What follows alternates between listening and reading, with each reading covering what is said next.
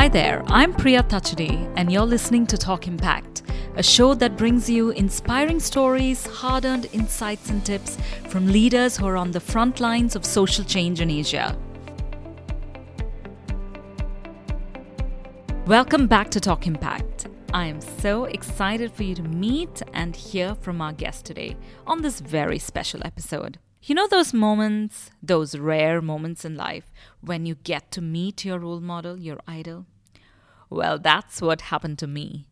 I got a chance to sit down with none other than Nathalie Molina Nino. Nathalie is a serial entrepreneur, investor, gender advocate, and author. Her book, Leapfrog, The New Revolution for Women Entrepreneurs, changed my life and thousands of women around the world. Nathalie's own story is incredibly inspiring. A daughter of immigrants, she became an entrepreneur out of necessity and then went on to build and sell companies, lead corporate teams, and became an investor. And she's been trailblazing the investing world and leading the way to create alternate pools of capital for women and diverse founders. She's brave and bold and has never shied away from calling out privilege in the startup ecosystem. Nathalie joined us as a keynote speaker at the launch event of the We Rise community, an access to finance platform from Wilgrow Philippines and UN Women, where women entrepreneurs can connect with funders, investors, and other entrepreneur support organizations. A much-needed initiative to break down the barriers that women entrepreneurs face. In this conversation, we touched on many of these important issues that women entrepreneurs are facing today. So let's dive straight in and listen to what she had to say. Nathalie, thank you so much for being here and joining us today. We are beyond thrilled to have you with us. I am so excited, both of the idea that there are, people still reading the book and that it's being helpful. But I'm also just excited to be able to, talk and interact with people in the region. This is exciting work. We need women to be thriving entrepreneurs. So first, let me just say thank you for inviting me. But also, Priya, thank you for doing the work that you're doing. Thanks, Nathalie. Yeah, when we kicked off our accelerator and, it was in the pandemic and, we were like, okay, we got to still send people a goodie bag, right? We've selected 20 women entrepreneurs. And the first thing that my team and I thought of is that we have to get Leapfrog into that bag. But we only managed to get 11 out of 20 copies and then figuring out how to get the rest of them digital copies, but it was in that bag.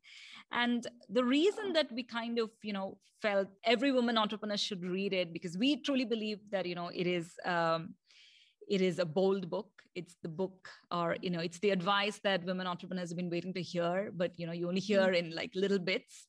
But I'm also kind of, when I was reading it, the thing that struck me was that you took a fairly bold approach to telling the story or, even sharing those hacks the way you did, because you really called out privilege that exists very predominantly in the startup ecosystem, but in all aspects of life, really. Of course. So what really made you kind of decide that, okay, this is what I'm going to write about? I mean, some of it maybe is age. Not because I think that necessarily gives me any sort of new or special wisdom. Perhaps it does, but it was more like, I think 25-year-old Nathalie was probably seeing these things also, but maybe just not feeling brave enough, or maybe it's not even bravery. Maybe it was just the consequences when you're earlier in your career are higher, right? There are people who could take offense to what you say. They could impact your career trajectory. They could not invest in you. If you're in a job, they could not promote you. It's also perhaps the privilege of independence and age and the ability to say the things that some people think and see as well, but maybe they're not in a position to say it. And then the sense of responsibility, right? And I have to say some of it was fatigue. And I think you said this, Priya, that you get these information like this in bits and pieces. And I really experienced that. So my entire career, and I'm sure a lot of entrepreneurs are like this, right? Every book about entrepreneurship, I tried to get my hands on and read. And I had become very accustomed to the idea that I read an entire book and I'm excited and I am feeling like I won if 10% of the book was relevant to me, right? Like that just became the norm. And I was used to opening books, reading magazines, and seeing that 90% of the content just didn't apply to me, right? They were telling me to raise, $500,000 US from my friends and family. And I was like, my friends, my family are immigrants. My grandmother moved to this country in the United States, right? And worked in the sweatshops, in the factories of downtown Los Angeles. Like, who's going to give me, right? $500,000. And know that it's also high risk, right? Because entrepreneurship ventures are high risk. There's no guarantee that they're going to make their money back or they're going to make a profit. Who has that kind of money when you come from families that, don't come from wealth? And so that's a perfect example. There was another one that I remember I would see all the time, which is this idea in startups that comes up all the time, which is fail fast. Right? Hurry up and fail fast. Just like go guns blazing, spend a bunch of money, hire a bunch of people. Like, okay, you're going to make mistakes, but at least make them fast. And then look, if you crash and burn, you can just start a second company and a third company and on and on. And I'm thinking, who has the resilience, and more importantly, who has the economic safety net to be able to make expensive mistakes like that and then just bounce back and start another company? And then if that one fails, start another one. I mean, it was very clear to me that 90% of the content that was out there was for someone else. And I think that what happened is that in my life, I was just assuming that, well, I'm an anomaly. I'm a strange one. I must be the exception to the rule.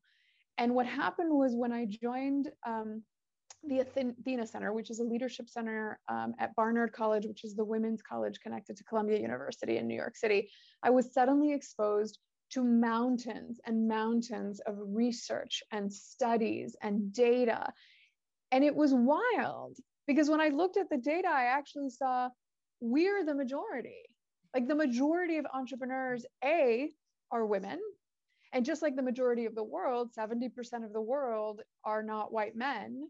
We are the majority no matter how you look at it. We are the ones that are the majority of the ones starting businesses. We do not have access to wealthy family members. We do not have access to, all the sort of funding that often privileged people have. And so that was, I think, Priya, the sort of epiphany for me, that I went from thinking that I was the strange one to suddenly realizing I actually represent the majority of entrepreneurs, not just in the United States, but in the world.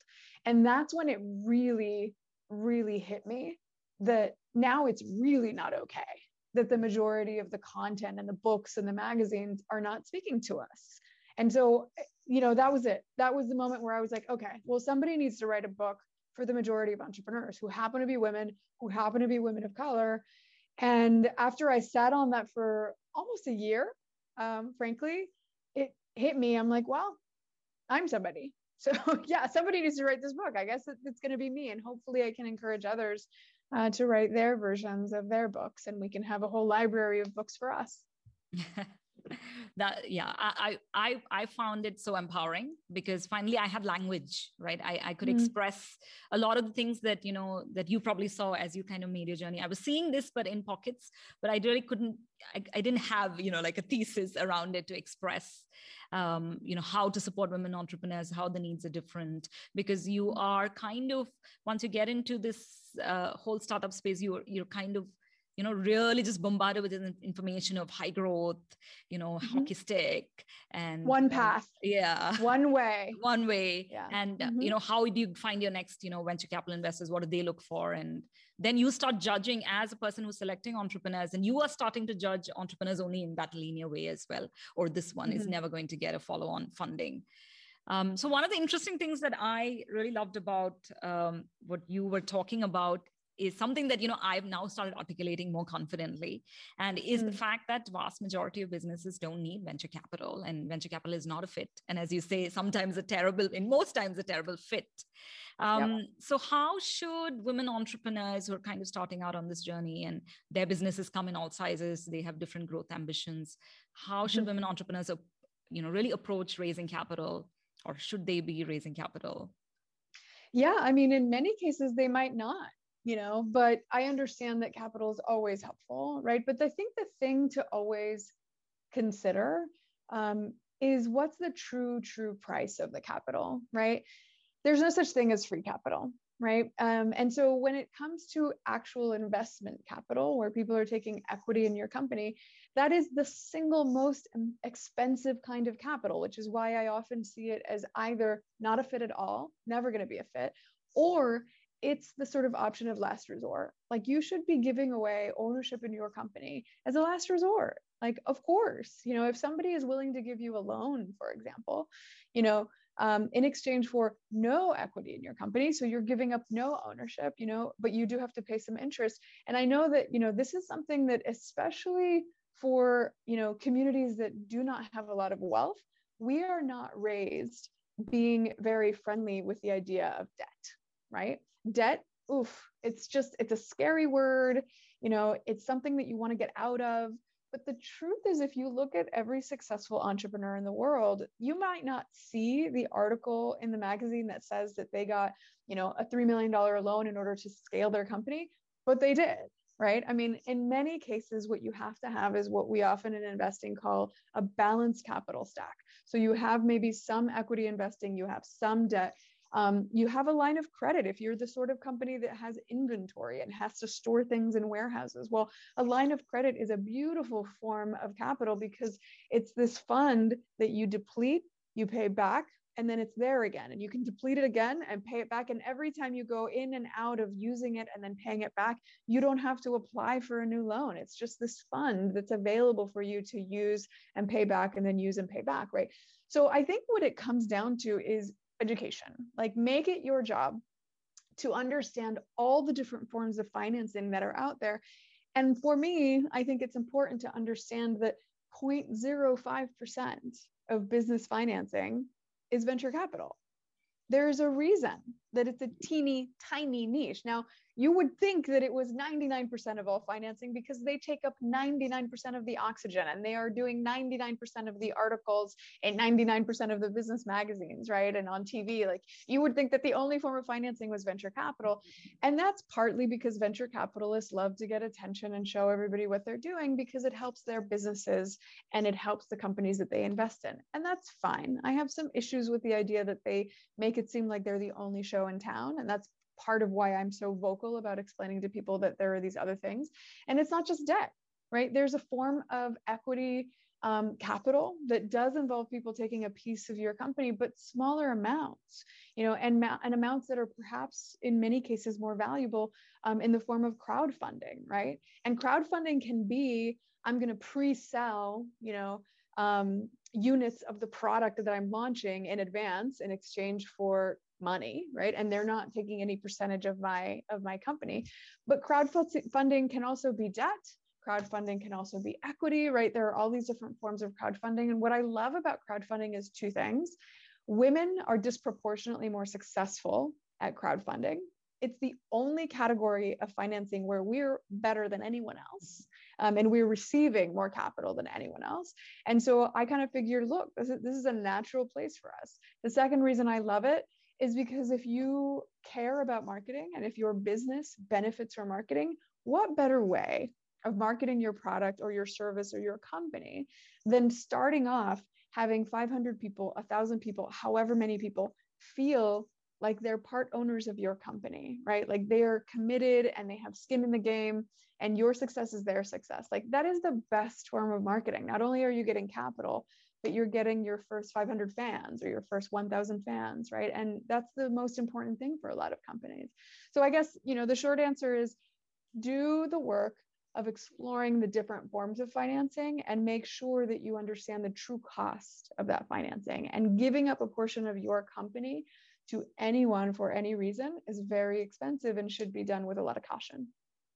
Yeah, I love the idea of crowdfunding, and that's kind of very interestingly taking off in the Philippines and in Southeast Asia broadly. Of course, still very early days because regulation and all of that needs to catch up. But that's a great point that you make of using all of the other forms until you get to equity, right? And I think we've kind of been conditioned and exposed to it in a different way to think that, okay, like, first thing is to find equity investors who'll be with you kind of a long term. So I think that's great advice. I want to kind of just zoom in on what you spoke about debt, because this is one thing that I have noticed. And, when we launched our accelerator program, we said, we'll really focus on working capital and really preparing women entrepreneurs to access that. But even right at the application form, when we started asking people, women entrepreneurs, like, do they need loans?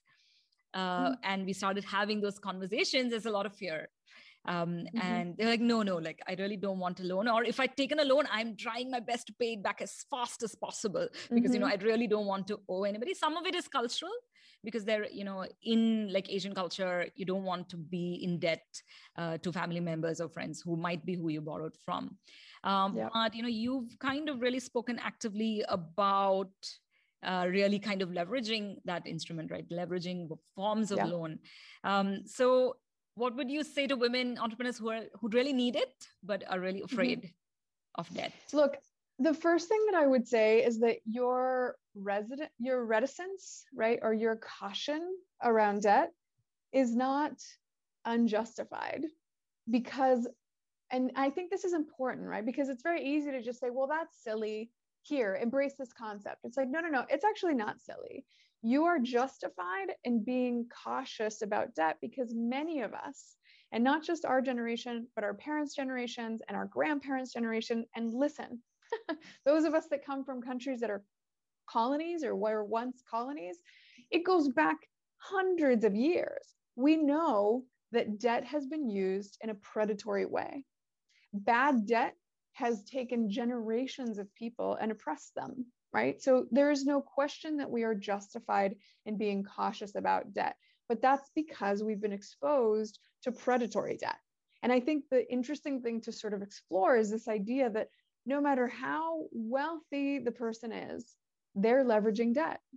So if the extremely wealthy are using debt every single day, right? Even if they could easily afford millions and millions of, say, US dollars to go and buy a house, they choose instead to leverage debt so that with that same amount of money, they can buy 10, right? It's simply a mechanism for growth. And if it's used properly, and if you are discerning and you are making sure to accept debt that is not predatory with terms that are acceptable and terms that are actually helpful, these good forms of debt, they exist. They absolutely exist. And so I think what's interesting for us collectively to learn is that there's good debt and there's bad debt.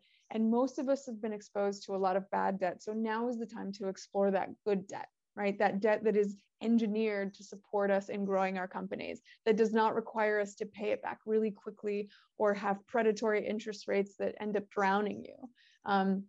Like I said, things like lines of credit, things like small business loans, things like sometimes public banks, right? There's a privately held banks and then there's publicly held banks, or there's debt vehicles that exist inside of a foundation or a charitable organization that has decided to deploy kind of debt that is helpful, right? Because what's interesting with debt is that it can also be helpful to the community, right? I need some money, I'm going to use it. And when I pay it back, that profit gets recycled into my community, into a loan for my colleague who has a business down the street from me, right? There is something positive potentially about recycling debt in a community. And so that's my biggest thing is you are justified in being scared of bad debt because bad debt is truly bad. But it's time to kind of open up our horizons and realize, great, we know that there's bad debt and there's good debt. Let's go find, and more importantly, let's demand that we be given good debt. Let's be on a first name basis with the bankers that provide debt. And when they offer us something that doesn't make sense, let's push back and let's say, I don't like your product. Can you give me something better? I'm a small business. I require something that gives me more time, that gives me lower interest, right? Remember that you can negotiate with bankers. These debt instruments and these terms are negotiable. They are. There is not a place where they're not negotiable. So I think that's it. It's taking the reins and taking the power and realizing that just like everything else, it can be made to be helpful and it can be made to do damage. Yeah, I think that's a great point. It is, we have to kind of look at it in the lens of everything kind of has those two sides or multiple sides sometimes. But interesting that, you kind of spoke about debt for growth. And I want to kind of focus a little bit and get your insights on growth, because one of the biggest perceptions for women entrepreneurs, women-led businesses is that they're small. And they don't fit, the growth story that, different types of fund, investors, financial institutions look for, and a perception that maybe it's not ambitious enough or aggressive enough, and it'll stay small.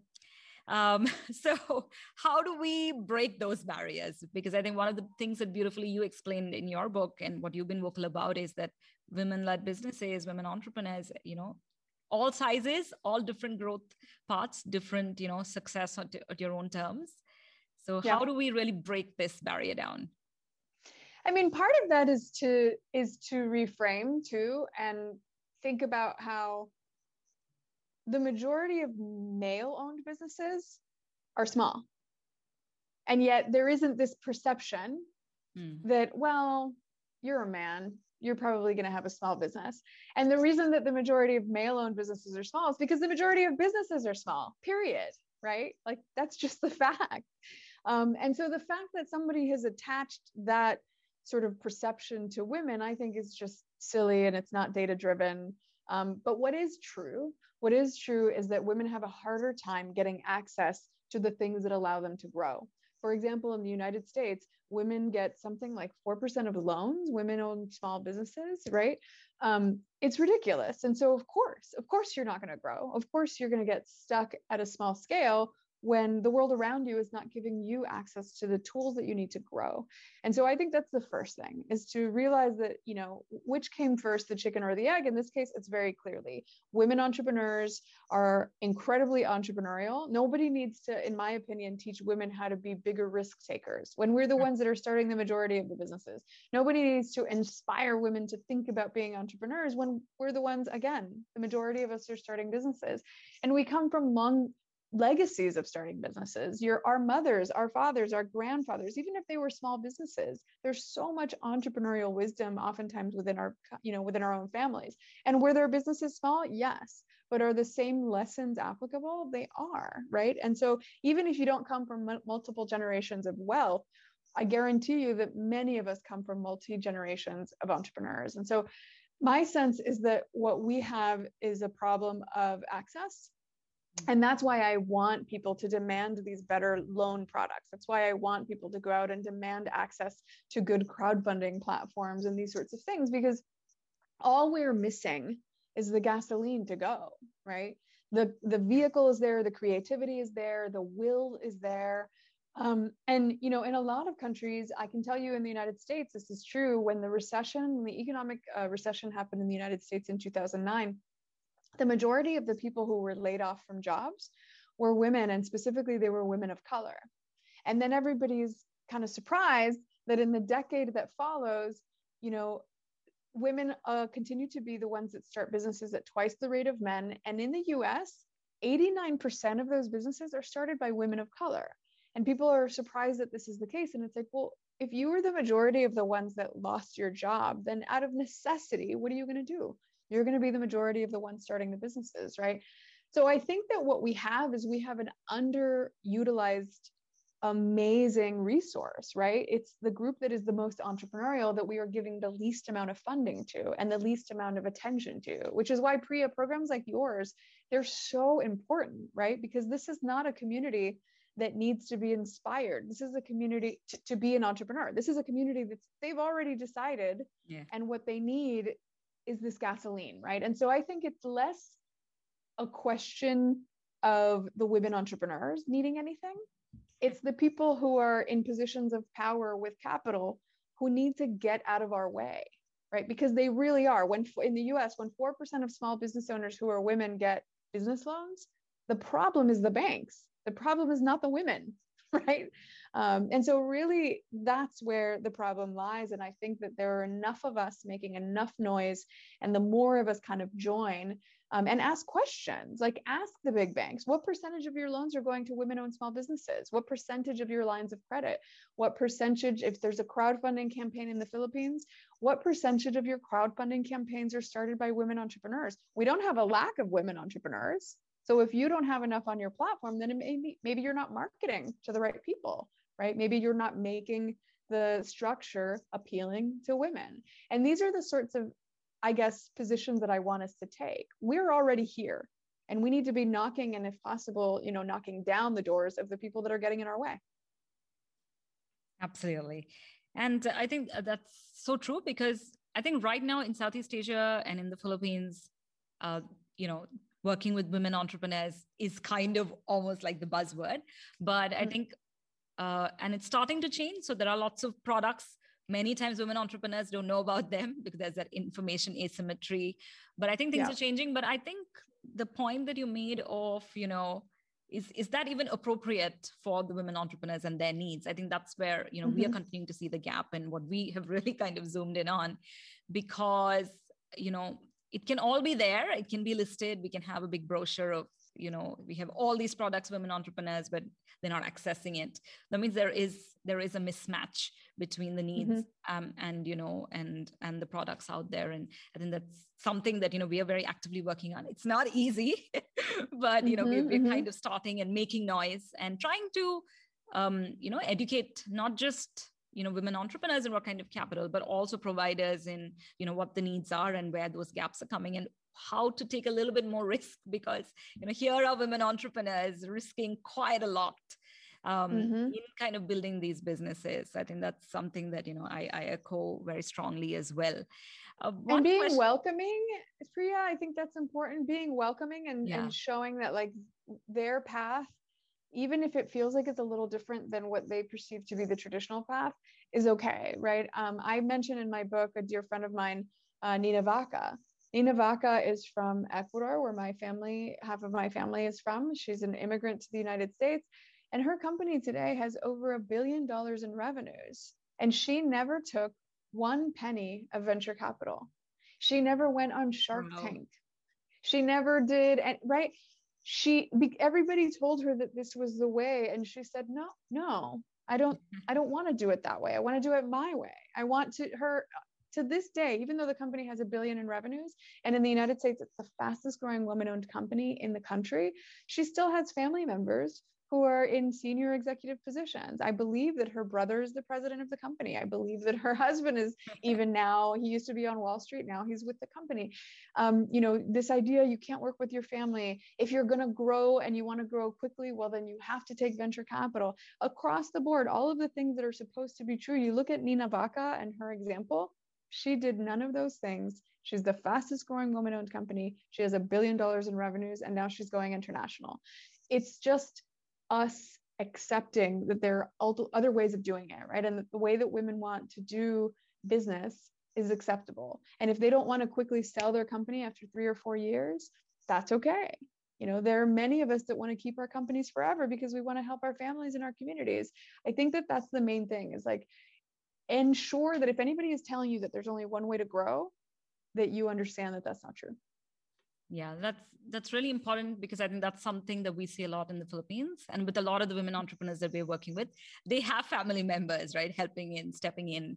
And I think, sometimes we have all these questions of cleaning up the cap table and, presenting it one way or the other. And I think it's very interesting to hear. And I think it's so interesting to hear these stories. And I think that's what was powerful for me about the book as well, is just knowing that there are women out there who've done this and not taken this path that maybe, we're getting from the internet and all our Facebook feeds, that this is really what we got to do.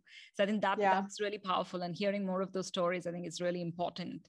Which brings me to your story. You started out as an entrepreneur quite young, and you've kind of, made your way, multiple companies, led verticals and corporates, and then, becoming an investor. And given kind of your background that you were mentioning earlier, how did you get this drive? How did you make it here, Natalie? I mean, I think like a lot of people probably in your program, initially it started out of necessity, right? I didn't come from a wealthy family at all. College was difficult. The last thing that I was going to do is ask my parents for additional, well, they didn't have it, even if I did ask, right? Ask for additional money to buy a car or anything like that.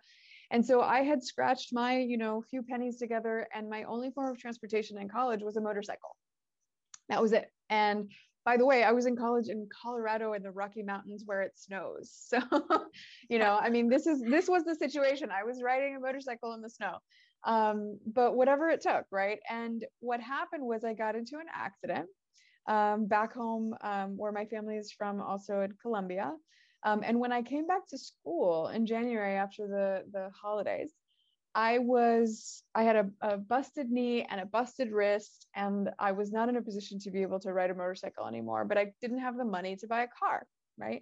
And not only that, I needed a car with an automatic transmission because I was not in a position to be, moving a stick shift. Right. So it was like a specific need. Right. So I went to this car dealership in the neighborhood.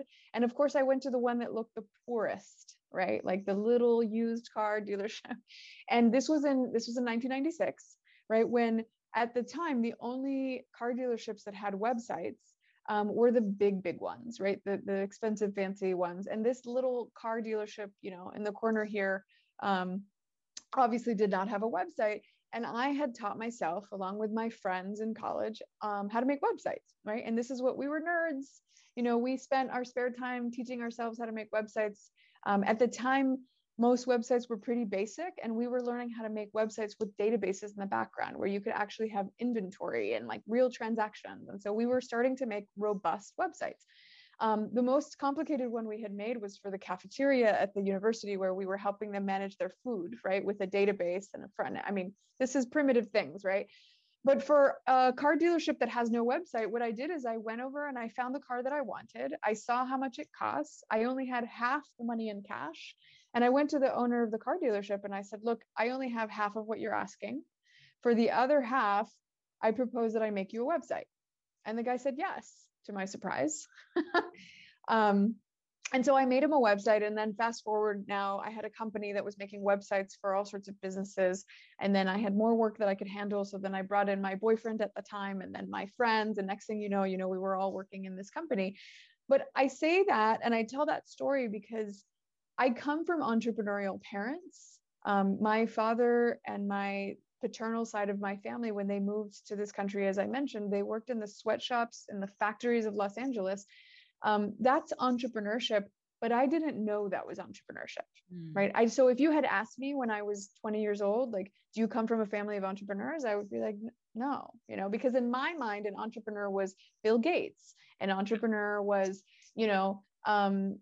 this is pre him, but like now when I ask people that question, entrepreneur is Mark Zuckerberg, entrepreneur is, right? These are the people that we think are entrepreneurs, not my parents who worked in the factories, right?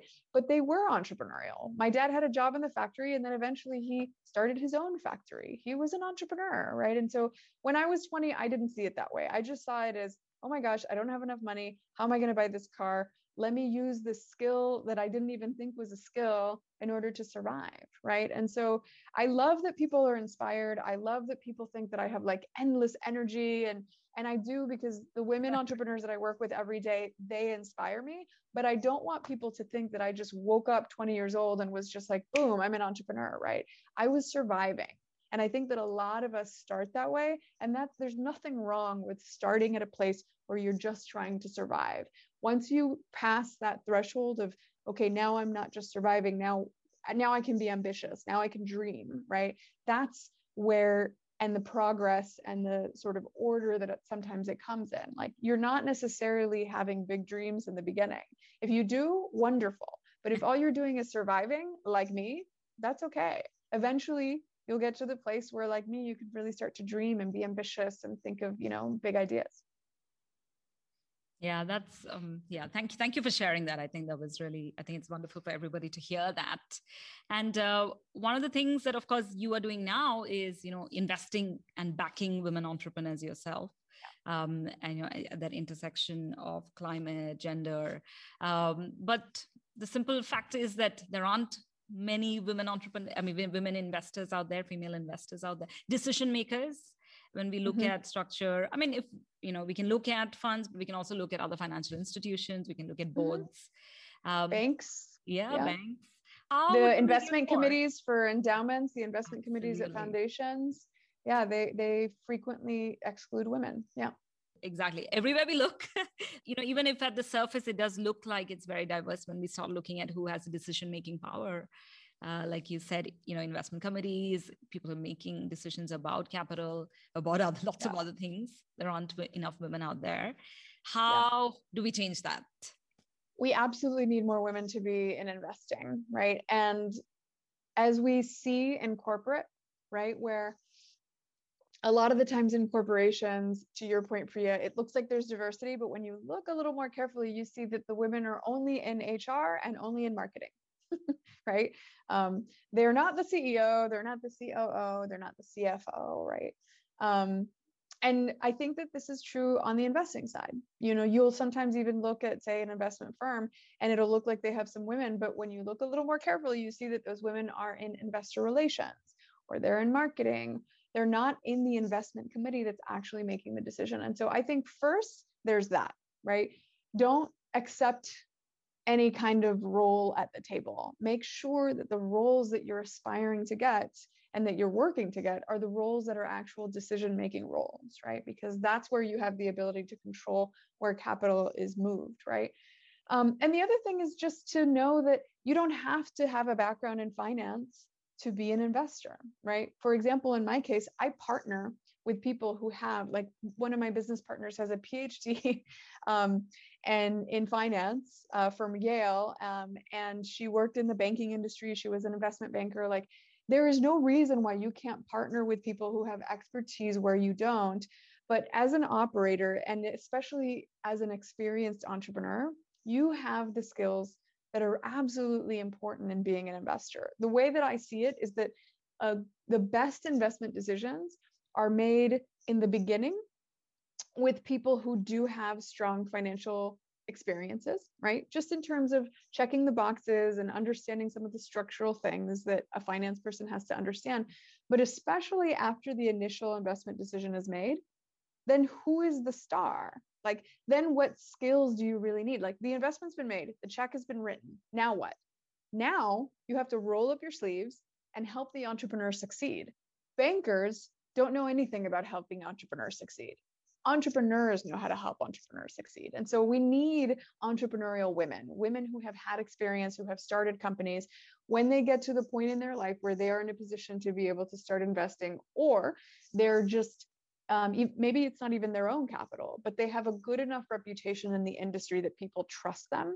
That is the time to start saying, great, let me start raising money, meaning you're leveraging other people's money, and let me start advising other people on where to invest, right? Sometimes it doesn't even have to be having your own fund or having your own investment company. You could be a venture partner, you could be an advisor to a bank. There are different roles that you can take, all with the goal of making sure that your decisions and your influence is involved, because this is the problem. I think that we talk a lot about how we need to invest in more women entrepreneurs, but when we get to the root of the problem, we need more women investors to be the ones that are making the decisions. Like, I'm tired of explaining to men why it's important to invest in women.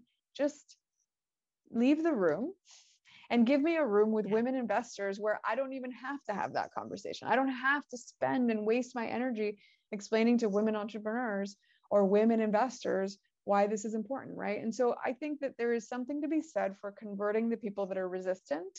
But if you ask me, I would rather simply start fresh with the right people in the room. It's a lot easier to start with the right people in the room than to convince a bunch of people who are skeptical to do something they don't want to do.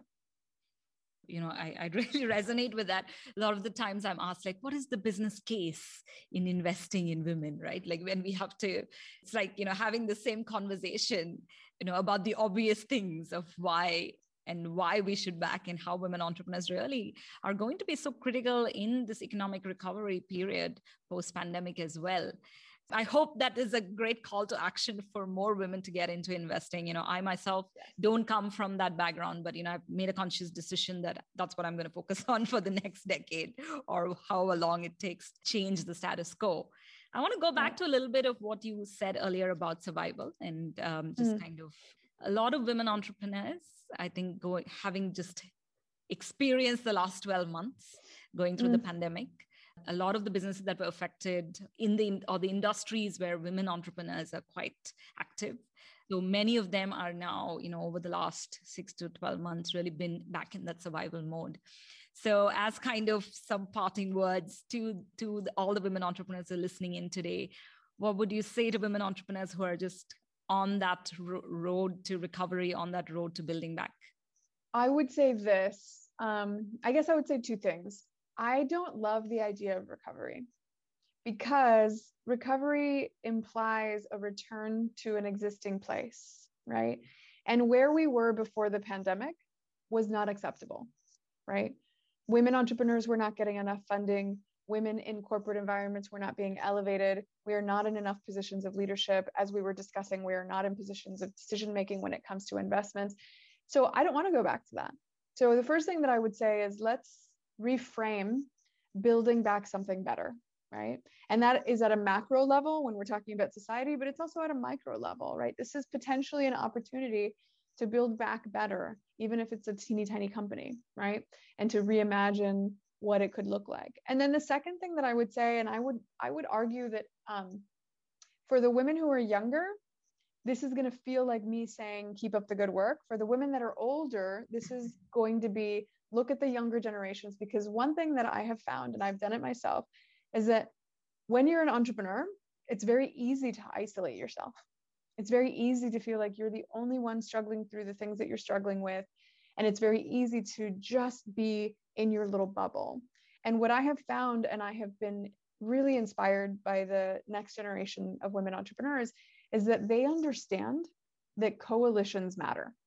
They understand that one person can complain and make noise and nobody will listen. But if thousands of us come together and we make noise, things happen, right? Governments fall. I mean, massive, massive change happens because women are coming together as a chorus and understanding that alliances matter and that there's a power in numbers. And I would say that the younger generations understand that better than some of the older generations. But all of us, I think, need to see that that's one of the most powerful things that we can do. And as entrepreneurs, it is equally important, right? One person going to a bank saying, how come only 2% of your small business loans go to women-owned businesses, is easy to ignore. Thousands of them going to the newspaper, thousands of them going to government entities and saying, are banks allowed to discriminate against women entrepreneurs? Because the banks over here are doing that. That shouldn't be legal. And in most countries, it isn't, but it's not being enforced, right? In the United States, we have laws that say that you're not allowed to discriminate against women and against people of different racial, ethnic ethnicities, but those laws are not enforced. And so I would say that's my parting word, is remember that there's a power in working with all of the sisters that you have around you. Thank you. That's beautiful. And that's really kind of the message for our event today, is really coming together as a community to support each other. So, women supporting women, but also bringing in other partners, men, everybody who can join in, and really to have that collective power. Thank you so much, Natalie. We really appreciate you taking the time out to talk to all of us women entrepreneurs here in the Philippines. We really appreciate it. I so appreciate the invitation, and I'm so proud of everything that everybody is doing. I hope that you continue and that you're inspired. Thank you. Wow, I hope those powerful words from Natalie has inspired you. It has certainly inspired me to action. The latest numbers from the World Economic Forum say that it will take us 163 years to achieve gender equality. Are we really going to wait that long? That is just not good enough. As Natalie said, when we raise our voices together, there's nothing that can stop us. To every woman entrepreneur listening, to every woman listening in, let's be there for each other. There is so much power in our collective voice. Find your tribe, find your sisterhood, and let's rise up together. See you next time.